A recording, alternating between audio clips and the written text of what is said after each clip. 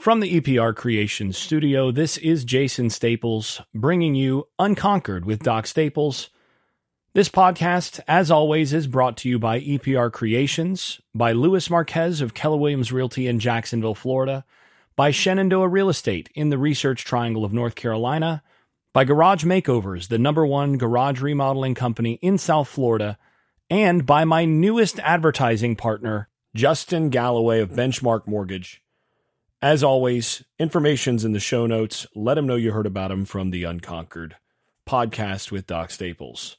The first part of this episode is going to be taken from the end of the Hot Takes episode that I was recording immediately after the Orange Bowl. And it became pretty clear as I was going on this long rant in response to a very good question that had come in during the game that this was going to extend the Hot Takes episode further than it should be. So I went ahead and cut this from that episode and then decided to release it as the first part of the next episode. Thought it warranted its own discussion. So that's why it's going to sound like I'm on my road mic setup, because I am there. And then I'll come in for the second half where we'll talk a little bit about the transfer portal and a few other things. A couple more questions that did come in during the game. And I think this is a biggie, so we may well wrap on this one, but I got this question. This is from Zach. Are you worried about the state of the locker room after the snub and then this? Or is it a byproduct of the snub and then you just move on?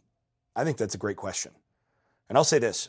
If you looked at Mike Norvell tonight, or today when he walked out on the sideline, he did not look the way that he's looked all season. I've never seen Mike Norvell look like that. Just in terms of expression, Norvell looked exhausted. He looked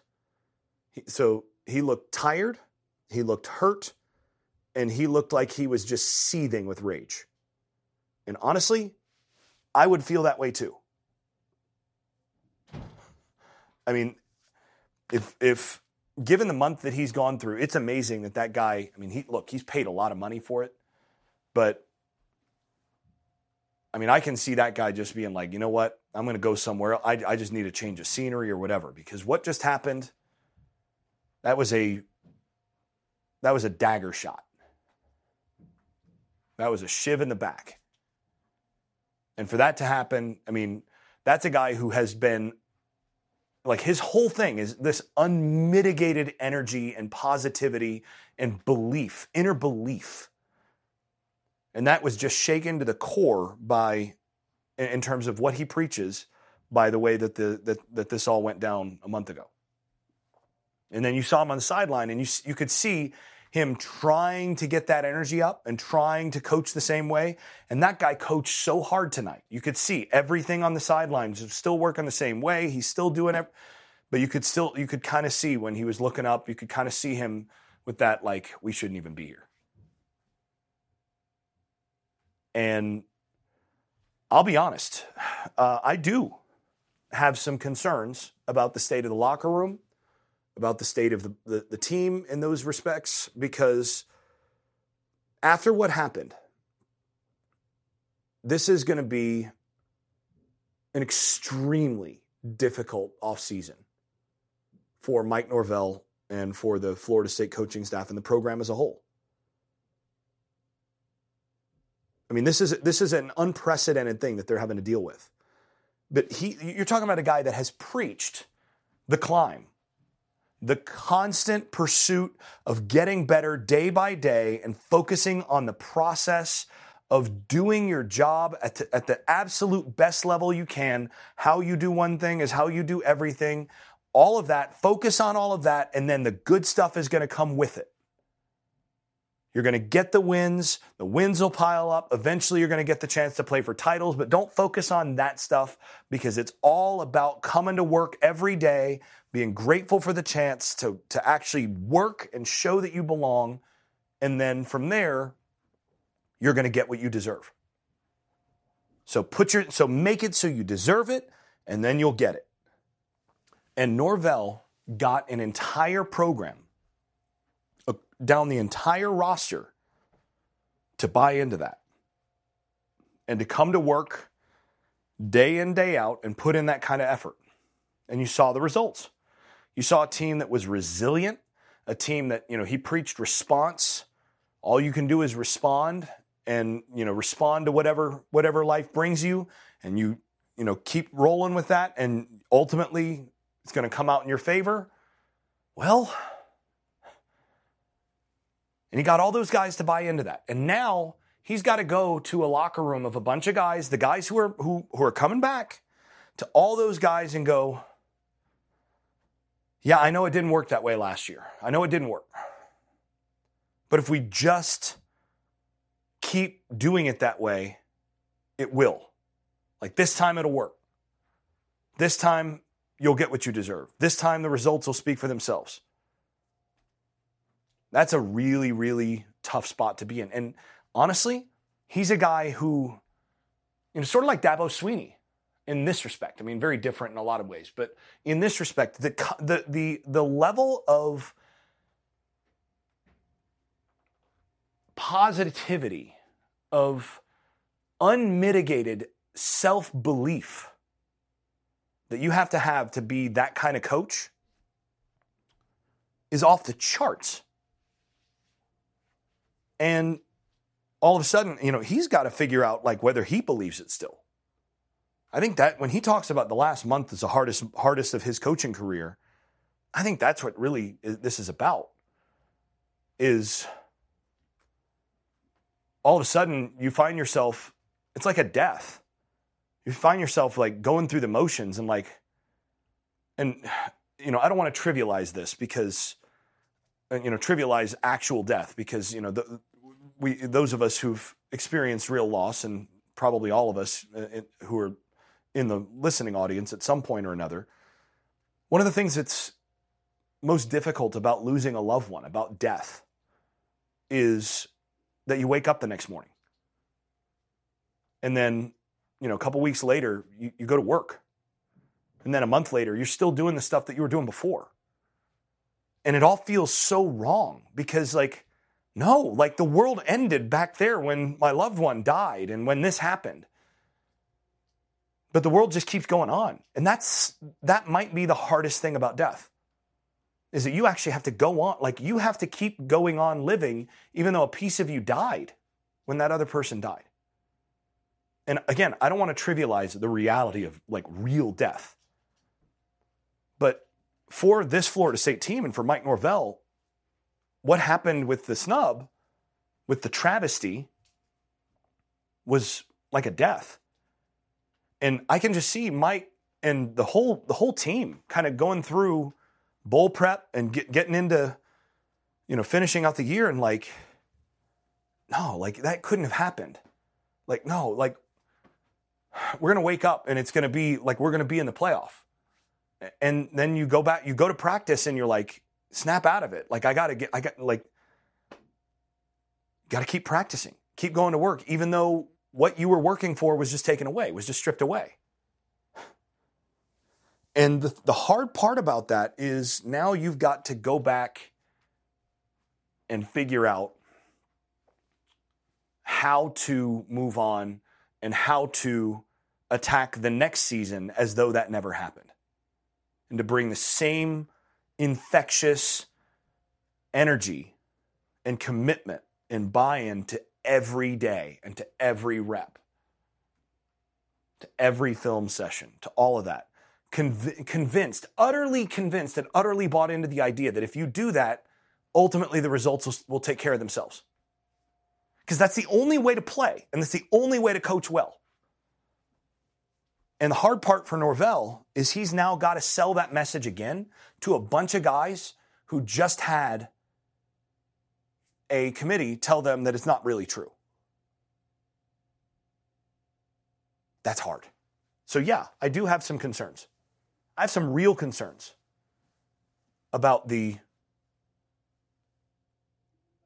where the locker room is going to be, about how hard it's going to be for Mike Norvell and the coaching staff to continue to get the same level of buy-in that they've gotten in previous years. Now, if I'm Mike Norvell, how would I do it? honestly, if I'm Mike Norvell, this next season,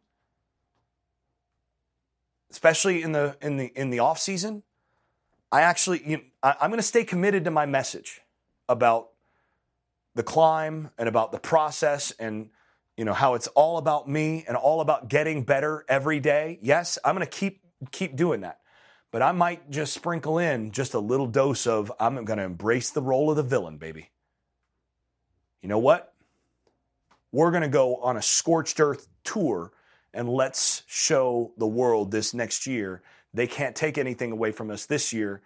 Let's go and let's take care of business. And for the guys that are no longer on our team, for this program, let's take care of business. And that's where you can point to this result and say, that's how far we have to go with the guys that are on this roster. And that's what everybody thinks about us right now. That's the last taste in our mouth. Now it's time to go and prove to everybody what we really are. And I'm going to start to embrace the underdog and the villain role of nobody believes in us at Florida State, but we believe in us. That's what I'm doing.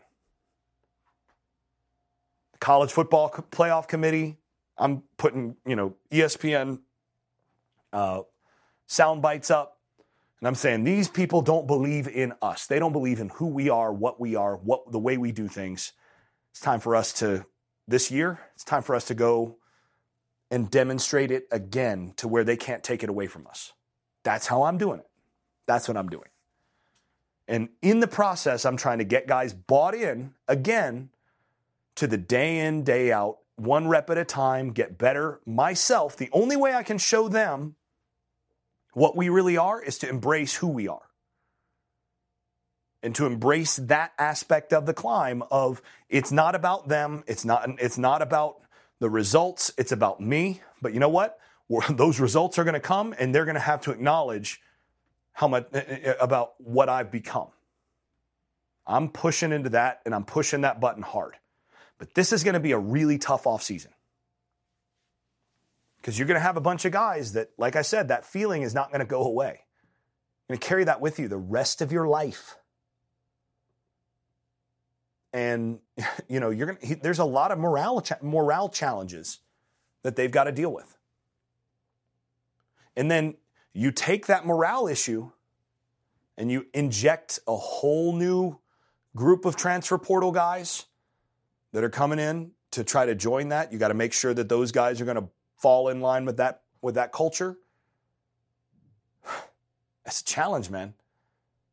The challenge of moving from this year's team, they pushed all the chips to the middle of the table to retain guys that had been built in and developed and had fully bought into the program the last 2-3 years. And then they added a couple key pieces to it, like a Keon Coleman and a Braden Fisk. This next year is different because you don't have a bunch of the retained guys in the same way. You don't have a Jordan Travis. You don't have a Johnny Wilson coming back. You've got some guys, you've got some pieces that are, in their third or fourth year in the program that are really good players. But it's not quite the same that where you've been building toward this year for several years. In this year, you're going to have to bring in a few immediate contributors that are not guys that have been, 2-3 year guys in your program. And there's more transition there. The good thing is you got a bunch of seniors on your offensive line. And you got some depth of talent there that you've been able to build out a little bit to develop. And if you've got seniors that work hard on your offensive line, that can go a long way. But they're going to have to find new leaders. They're going to have to find leadership that, can replace a Bethune and a Deloach and, some of those guys to set that table, to set the tempo for that team, to buy into that little thing that you got to do to be successful. And that's shut out the noise. I'm giving 100% to this rep right now. I don't care about, I'm doing it all for the result in 6 months, but I'm not focusing on 6 months from now. I'm focusing on the now. And that's the only way I get better for 6 months from now. That's the hard thing. And doing that with the turnover that they're going to have, with bringing in some of the personnel that they've got, and they're going to have to, again, get some guys that can come in and replace some of the talent that they're leaving, some of the top shelf guys. And they've also got to find ways of getting some guys that are going to be there for 2 or 3 years, because they've got to replenish the line of scrimmage and the linebacker room as well. There's a lot of challenges ahead for Norvell and for the Florida State team. Of course, one possibility is that they could wind up just all getting that much closer.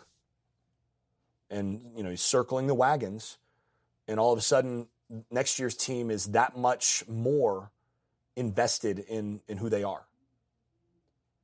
Other thing that is going to be difficult about that is it's difficult to do that with a 1-year quarterback. This year you had Jordan Travis as a multi-year starter that sets the tone for your culture. So whoever they wind up with at the quarterback position is going to have to find a way to replace that, and I'm not sure it is. I'm not sure it's replaceable. But again, there's a lot to look at, a lot to deal with over the course of the next few months, and it's going to be interesting to see how Norvell and that coaching staff handle it.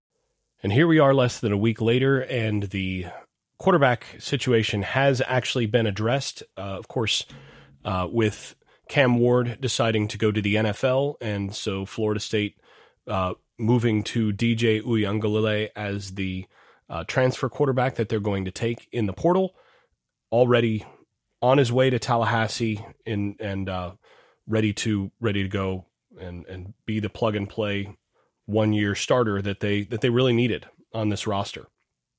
So one good thing about that, and actually I think I'll just do a little bit of a segment here on my initial thoughts on that, because I spent a decent amount of time looking at Ward and DJ in terms of what they would potentially bring to the table as transfer options. And, I came to the conclusion that while I would have preferred Ward in terms of the total package that he brought to the table, because he's a more accurate down in, down out. He's a more accurate thrower. With Ward, you'd be getting a guy who was at a 90.3% accuracy rate on the season last year. So accuracy rate is basically pulling away, discounting spikes, throwaways, that sort of thing. How many times did the quarterback put the ball properly on target when throwing the football? Ward's numbers there, 90.3%, that was top 10 in the country this year. And he was a very consistent thrower in terms of just being able to drop back, get the ball in his hands, get it out quickly, and get it onto the frame of a receiver with putting him in position to run, that sort of thing. You could basically run a run and shoot air raid type thing really comfortably with him. And the offense in that respect would be less limited. You could kind of be unlimited with the approach there. Now, you were also going to get some turnovers. He fumbled it 14 times last year. He did have more turnover-worthy throws when you're looking at the Pro Football Focus numbers there. He was at over 3% in terms of turnover-worthy throws. You want that below that. But you were going to get basically a guy who gave you more chances to score more points because of his ability to spread the ball around the field reliably and consistently put the ball on target from a variety of body positions, off platform, etc. That's what you're getting with him. And that's potentially elite. And he's a guy that is going to be in contention to go, probably no later than second round in the NFL draft. So you add a first or second rounder and you feel pretty good about that. At least that would be my draft grade on him, looking at him going into the NFL now that I've had a chance to break him down. I'd say he's probably somebody who's a viable late first round type guy. I think he's a really good prospect as a quality backup, if not better, at the NFL level. Now you compare that with DJ, and DJ was not one of the more accurate throwers in the country last year. His accuracy rate of 81% was worse than 100th in the country last year. So, and that's the thing when you've watched DJ over the last couple of years, that's what you see is you see a guy that, 2 out of every 10 passes, you're going to see something that's just off frame. That's going to, he's going to skip balls periodically. He's going to sail a ball once in a while. There's just those loose throws that he has that really you just never saw from Ward. Ward didn't have loose throws pretty much ever. You know, why you think about DJ. DJ is the hard throwing pitcher who can throw 97, might even tip 101 once in a while, but you're also going to get a wild pitch once in a while. And, you know, that's kind of what you get with DJ. Now, the interesting thing is DJ had a better, or I should say lower, turnover-worthy play rate, which usually for a guy that's going to have periodic bouts of inaccuracy, you kind of expect that to be otherwise. But what that tells you is that DJ is he's more careful in terms of putting the ball in danger. And the other thing is, you know, you go back and you look at what Oregon State did with him this last year. They protected him really well with what they did. So DJ's somebody you have to plan a little bit more in terms of game planning to his strengths and making sure that you maximize what he brings to the table, and you don't ask him to do things that he doesn't do as well. So you game plan around him a bit more than you do somebody like Ward, you can kind of game plan however you want, I think. But DJ's a little bit more like Jordan Travis in that respect, where it's not as unlimited in terms of that. But you also have a guy who has run the football really well and has been a weapon with his ability to run, especially between the tackles, as a 6'4", 250-pound battering ram that gives you a lot, especially in short yardage type situations. I mean, he's a guy you can run inverted veer with, have your speed back taking the edge, or run, you know, bash type concepts, and have your speed back working to the edge while your quarterback, your 250-pound quarterback, basically plays the role of a fullback. And he's so well built and so strong, so big, that you don't expect him to get the kind of wear and tear and get as banged up as a smaller guy who's going to be taking the same kind of hits. He still has to protect himself, of course, but you know, you feel pretty good about that. The other thing, there are a couple other things that really stood out to me about DJ when I was going through is you look at the turnover worthy plays. I mentioned he had fewer than Ward in general. He actually was pretty close to Jordan Travis in terms of turnover worthy plays. Looking at 2.6% turnover-worthy plays based on Pro Football Focus's grading.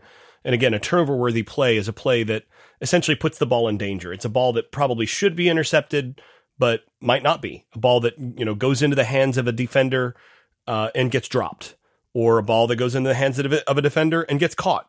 In, you know, traditional statistics, one's an interception, one's not, and, you know, you get a quarterback that might have 30 interceptions on 30 turnover-worthy plays, but another quarterback has 10 interceptions on 60 turnover-worthy plays. The guy who had 30 interceptions is just unlucky, whereas the guy who had 60 turnover-worthy plays is just a bad quarterback. Well, this is where that number is helpful. Ward was at 3.4% turnover-worthy play, which is not terrible, a little higher than what you'd like. DJ at 2.6 is very respectable. Jordan Travis was 2.1. To me, the kind of threshold you want to be at is about 2%. If you can be at a 2% turnover-worthy play area, that's outstanding. Then you look at a couple others from last year. Drake May was 1.9% turnover-worthy plays. Jaden Daniels was 1.6%. So to me, if you're in that range, I mean, under 3 is good. Under 2 is elite. You get in the 2.5 and below area, and you're very, very good. And DJ has, over the 3 years of him playing as a starter, he was 2.5 and 2.6 at Clemson and 2.6 at Oregon State.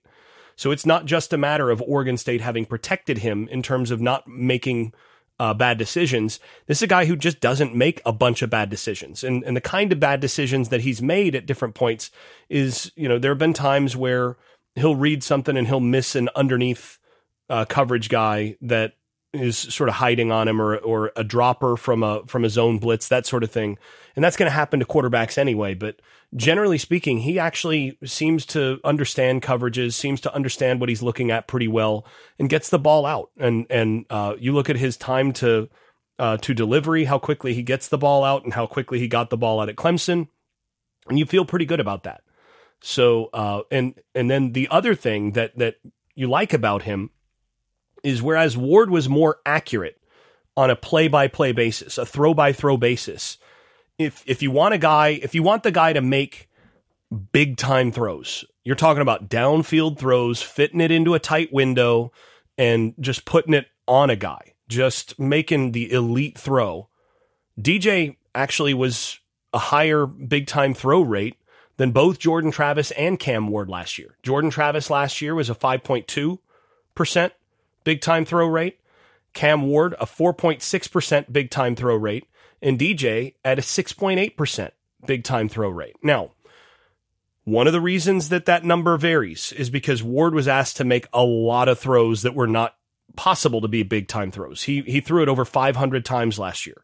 So just by virtue of the number of throws that he made, he was going to make fewer big-time, a lower percentage of big-time throws. So 24 big-time throws in 567 dropbacks, 486 attempts.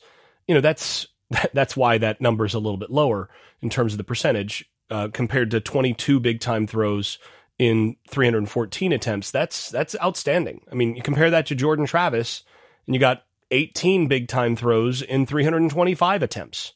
So this is a guy, you look at the tape, and you see a guy that's able to throw the vertical routes really well. He's an outstanding thrower of seams, of dig routes, post routes, skinnies, glance routes, and then just go routes. And one of the things that I think will be improved with DJ at quarterback compared to what Florida State has had since Mike Norvell has been at Florida State is Norvell, when he was at Memphis, their big thing was they were going to throw about 94% of their verticals were expected to throw, and that was their number. Don't get on me for that being overly specific, but they expected about 47 out of every 50 vertical route on the outside, about 47 out of every 50 of those to go back shoulder. And that hasn't been the case at Florida State, partly because they just haven't had quarterbacks that were comfortable with that throw or as comfortable with that throw. You saw it more the last couple years, or you saw it more, especially this year with Jordan Travis, as a bailout throw in certain cases, as a, okay, well, 3rd and 16, go ahead and take the back shoulder. DJ throws that ball really well, or at least he threw it well at Clemson, and you see it some at Oregon State. You saw it less at Oregon State this year because they didn't have the guys offensively out wide to take advantage of it. But, Florida State, I mean, that's something that they rep a ton. And the back shoulder is something you have to rep a lot. I mean, when I coached quarterbacks, when I coached wide receivers, one of the things that I actually had a back shoulder period every day because that's something you have to get used to doing. You could see that Texas, for example, didn't do it enough this year because if they'd done it correctly, then on that last play against Washington, that ball should have been thrown low and about waist high, front pylon, and that's an automatic touchdown on the last play because of the way that Washington played that over the top. That should have been an automatic touchdown, just a sight adjust by both the quarterback and the receiver. You put that front pylon, receiver just turns around, catches it just outside his frame, easy pitch and catch.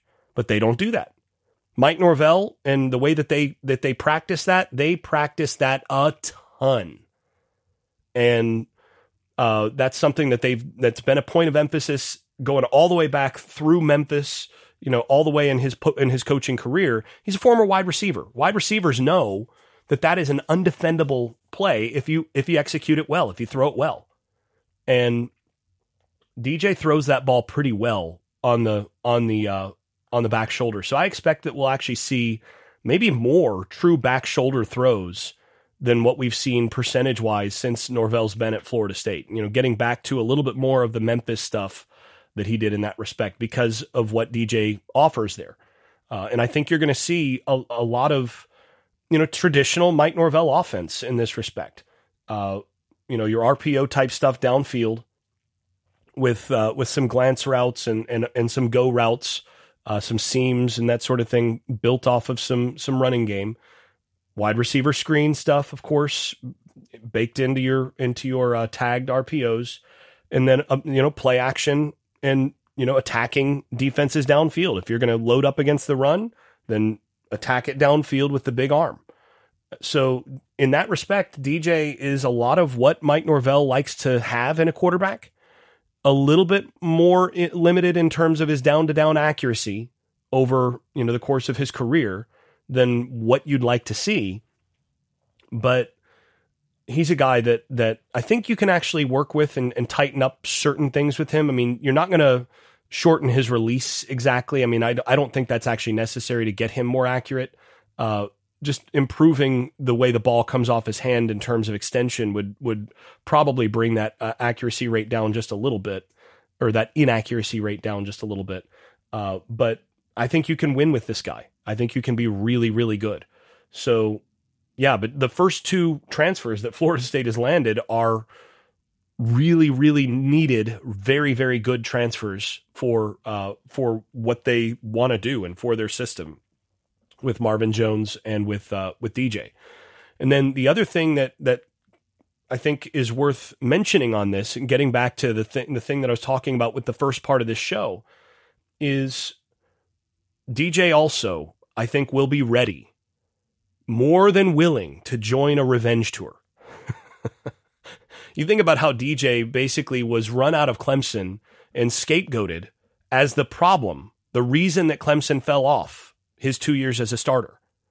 And then all of a sudden, this year, they got to see how life was with Cade Klubnik, who was hailed as the savior, and it became apparent that DJ was not the problem. Now, I maintain, and I said a lot about DJ Uiagalelei on this program when he was at Clemson, and I talked about him as a significant limitation for them in their offense, because I thought he was a poor fit for their offense from the time he got there. I said that when he was a true freshman. I said that when he was a sophomore, and I said it when he was a junior, that I couldn't understand why he went to Clemson, because I thought he was a bad fit for what they did.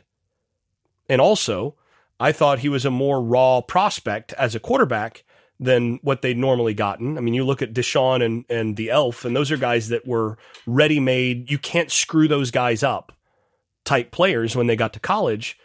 And DJ was not that. He was a guy that needed some coaching. And frankly, I got to see Streeter and the Clemson coaching staff of that era in practice. And I watched them work with quarterbacks, and I was never impressed. And I thought that DJ was a poor fit there. He was not going to develop. They didn't do a good job of developing their quarterbacks. Deshaun came in as a freshman, and he was who he was. And the Elf came in as a freshman, and he was who he was. And they were the same player when they left as they were when they got there. And I thought DJ actually got worse at Clemson over his time there. The kind of things that they asked him to do, the things that they asked him to do in practice, weren't going to help him. They were not going to develop him. And it drives me crazy, by the way, when I see college coaches making six figures doing drills with guys that are actually going to actively make them worse. It just drives me crazy. But anyway, that's what I saw. I talked about it on this program then, and felt like if DJ got to a program that actually fit his skills and with somebody that could actually develop him, he could be a good player. I just didn't think he was a good fit for Clemson. But he got blamed by a lot of the fan base. He essentially got scapegoated by Dabo. And you're going to tell me that guy isn't going to feel some sort of way about that coming into this season, going into the ACC schedule and feeling like, you know what, let's stick it to him a little bit. Yeah. You know what? If I'm him, I'm joining this revenge tour. And like I said earlier, if I'm Mike Norvell, I'm absolutely all spring, all summer, and all fall, I am leaning into the disrespect angle. And I'm saying, look, we are all we have. All we have is all we need. And we, on the inside, are the only ones who really understand what this is all about. Look at how disrespected we are on the outside. Let's go prove it. Let's work every day. And I talked on the first part about how hard I think it's going to be for Norvell to sort of recapture some of that in terms of getting that team motivated again. But I do think if you leverage that just right, especially now with a quarterback who's a veteran guy who can come in and kind of lead a revenge tour, I think that's what you do. You lean into that. Normally, you do not want your motivation to be external, but sometimes just a little pointing to the external can help. Sometimes that's the thing to do. And I think this year that's the thing to do is make it an us against the world. Make it a nobody believes in us. Look at that last year. Look how they did us wrong. Let's go out and demonstrate who we are as a program. Let's go out and show everybody and, look at what you did to us now. You made us into the villains. So here we are. Revenge tour time. Nobody believed in us. Nobody believes in us still. Stick it to them. I think that's what you preach. I think you've got the quarterback who can fit with that and attitudinally it makes sense for him to come in and do that. Now it's just a matter of continuing to add a few additional players that they need. And I do think there are some gaps on this roster that do need to be filled. I mean, if I'm looking at it, I think they need to add at least one wide receiver, especially a guy who can really run. There are a couple possibilities there. The one transfer from LSU who is very intriguing to me in that respect. I think they need to add at least one quality offensive lineman, if not two. So you're looking at, 2 or 3 players there on the offensive side. If you can add a top level running back, you do it. If you don't, you roll with the guys you got. You feel okay there. But that's 3 guys. Then you add another. I think they need to add at least one more edge, if not 2. I think you target 2 more edges in the portal. You need to add one more defensive tackle and 2 backers. And then, probably 1 defensive back. So I think that's, 2 edges, 1 defensive tackle, and two backers. That's 5 guys, and then one defensive back. That's 6. So I think you're adding somewhere around between 7 and 9 more guys from the portal here. And that means a few other guys that are currently on the roster are probably you're going to have to shed a few more guys. But I think that's where you are. I think you've got to add some of those bodies. And I think in order to be competitive where they want to be next year, they're going to have to do that. Now, I think there's going to be some really good options. There already are some good options on campus as I record this. But it's going to be interesting to see who they plug in and manage to get there. You add a top shelf offensive lineman or 2. You add a speed receiver. You add 2 good edges, a defensive tackle, and a couple backers, and all of a sudden this team is reloaded and ready to go. But they're going to need to fill a few of those gaps, a few of those holes.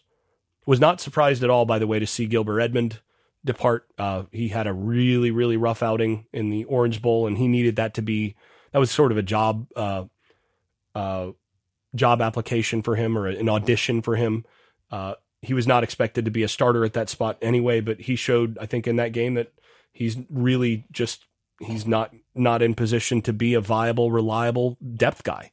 So it's time for, it was time for him to move to find a better place, because they're going to be better they're going to need to be better at their number 4 edge player than what he brought to the table. So that is what it is. They're going to have to bring in a replacement for him that's better than he was. I think that was a bit of a misevaluation on their part. They haven't had very many of them, but that was one of them. All right, well, gone for now at just under 39 minutes. Got to go ahead and wrap here, but still a lot more to discuss. I've got a ton of things to do. I've still got to work my way through the film of the early signees and of the portal guys. I'm going to go back through and do some film sessions on the Orange Bowl, looking at some of the young guys there. Going to look at some stuff, break some stuff down from the Louisville game and all of that when I can actually stomach it. And then do some DJ Uiagalelei evaluation as well. So a lot of stuff here through the rest of the spring. I mean, all of these things are, off-season projects, so they'll come when they come, but yeah, a lot to do. We'll get to those various things as I'm able. But until then, as always, thanks for listening. This has been Unconquered with Doc Staples. If you've been enjoying this podcast, please leave a 5-star rating over at Apple Podcasts and wherever else you listen to podcasts. Post and repost episodes on social media and tell a friend. And if you haven't left a review in a while, do it again. It really does help the visibility of the podcast. Before we go, I'd also like to thank my advertising partners once more. That's EPR Creations, Louis Marquez of Keller Williams Realty in Jacksonville, Florida, Shenandoah Real Estate in the Research Triangle of North Carolina, Garage Makeovers, the #1 garage remodeling company in South Florida, and Justin Galloway of Benchmark Mortgage, serving Florida, Alabama, Tennessee, and Kentucky. You can also stop by the Unconquered shop at unconqueredpodcast.com, where you can buy stickers, pins, magnets, t-shirts, and other swag. And thanks also to all those supporters over at Patreon, where I post video analysis and field questions for the podcast. I am especially grateful to those above the dynasty level. That is Andrew Garrett, Brian Leininger, Neil Cook, Casey Kidd, Chris Chartrand, Dave Blair, Hector Cartagena, Jack Horton, Jimmy Van, Jonathan Kennedy, Keith Cheney, Lee Caswell, Tyler Kashishke, Vince Calandra, and Bert Bertoldi. You all are far more generous than I deserve. I'm really grateful. Thanks to you all. This has been Unconquered with Doc Staples. I'm your host, Jason Staples. Thanks for listening and thanks for your support. I made this.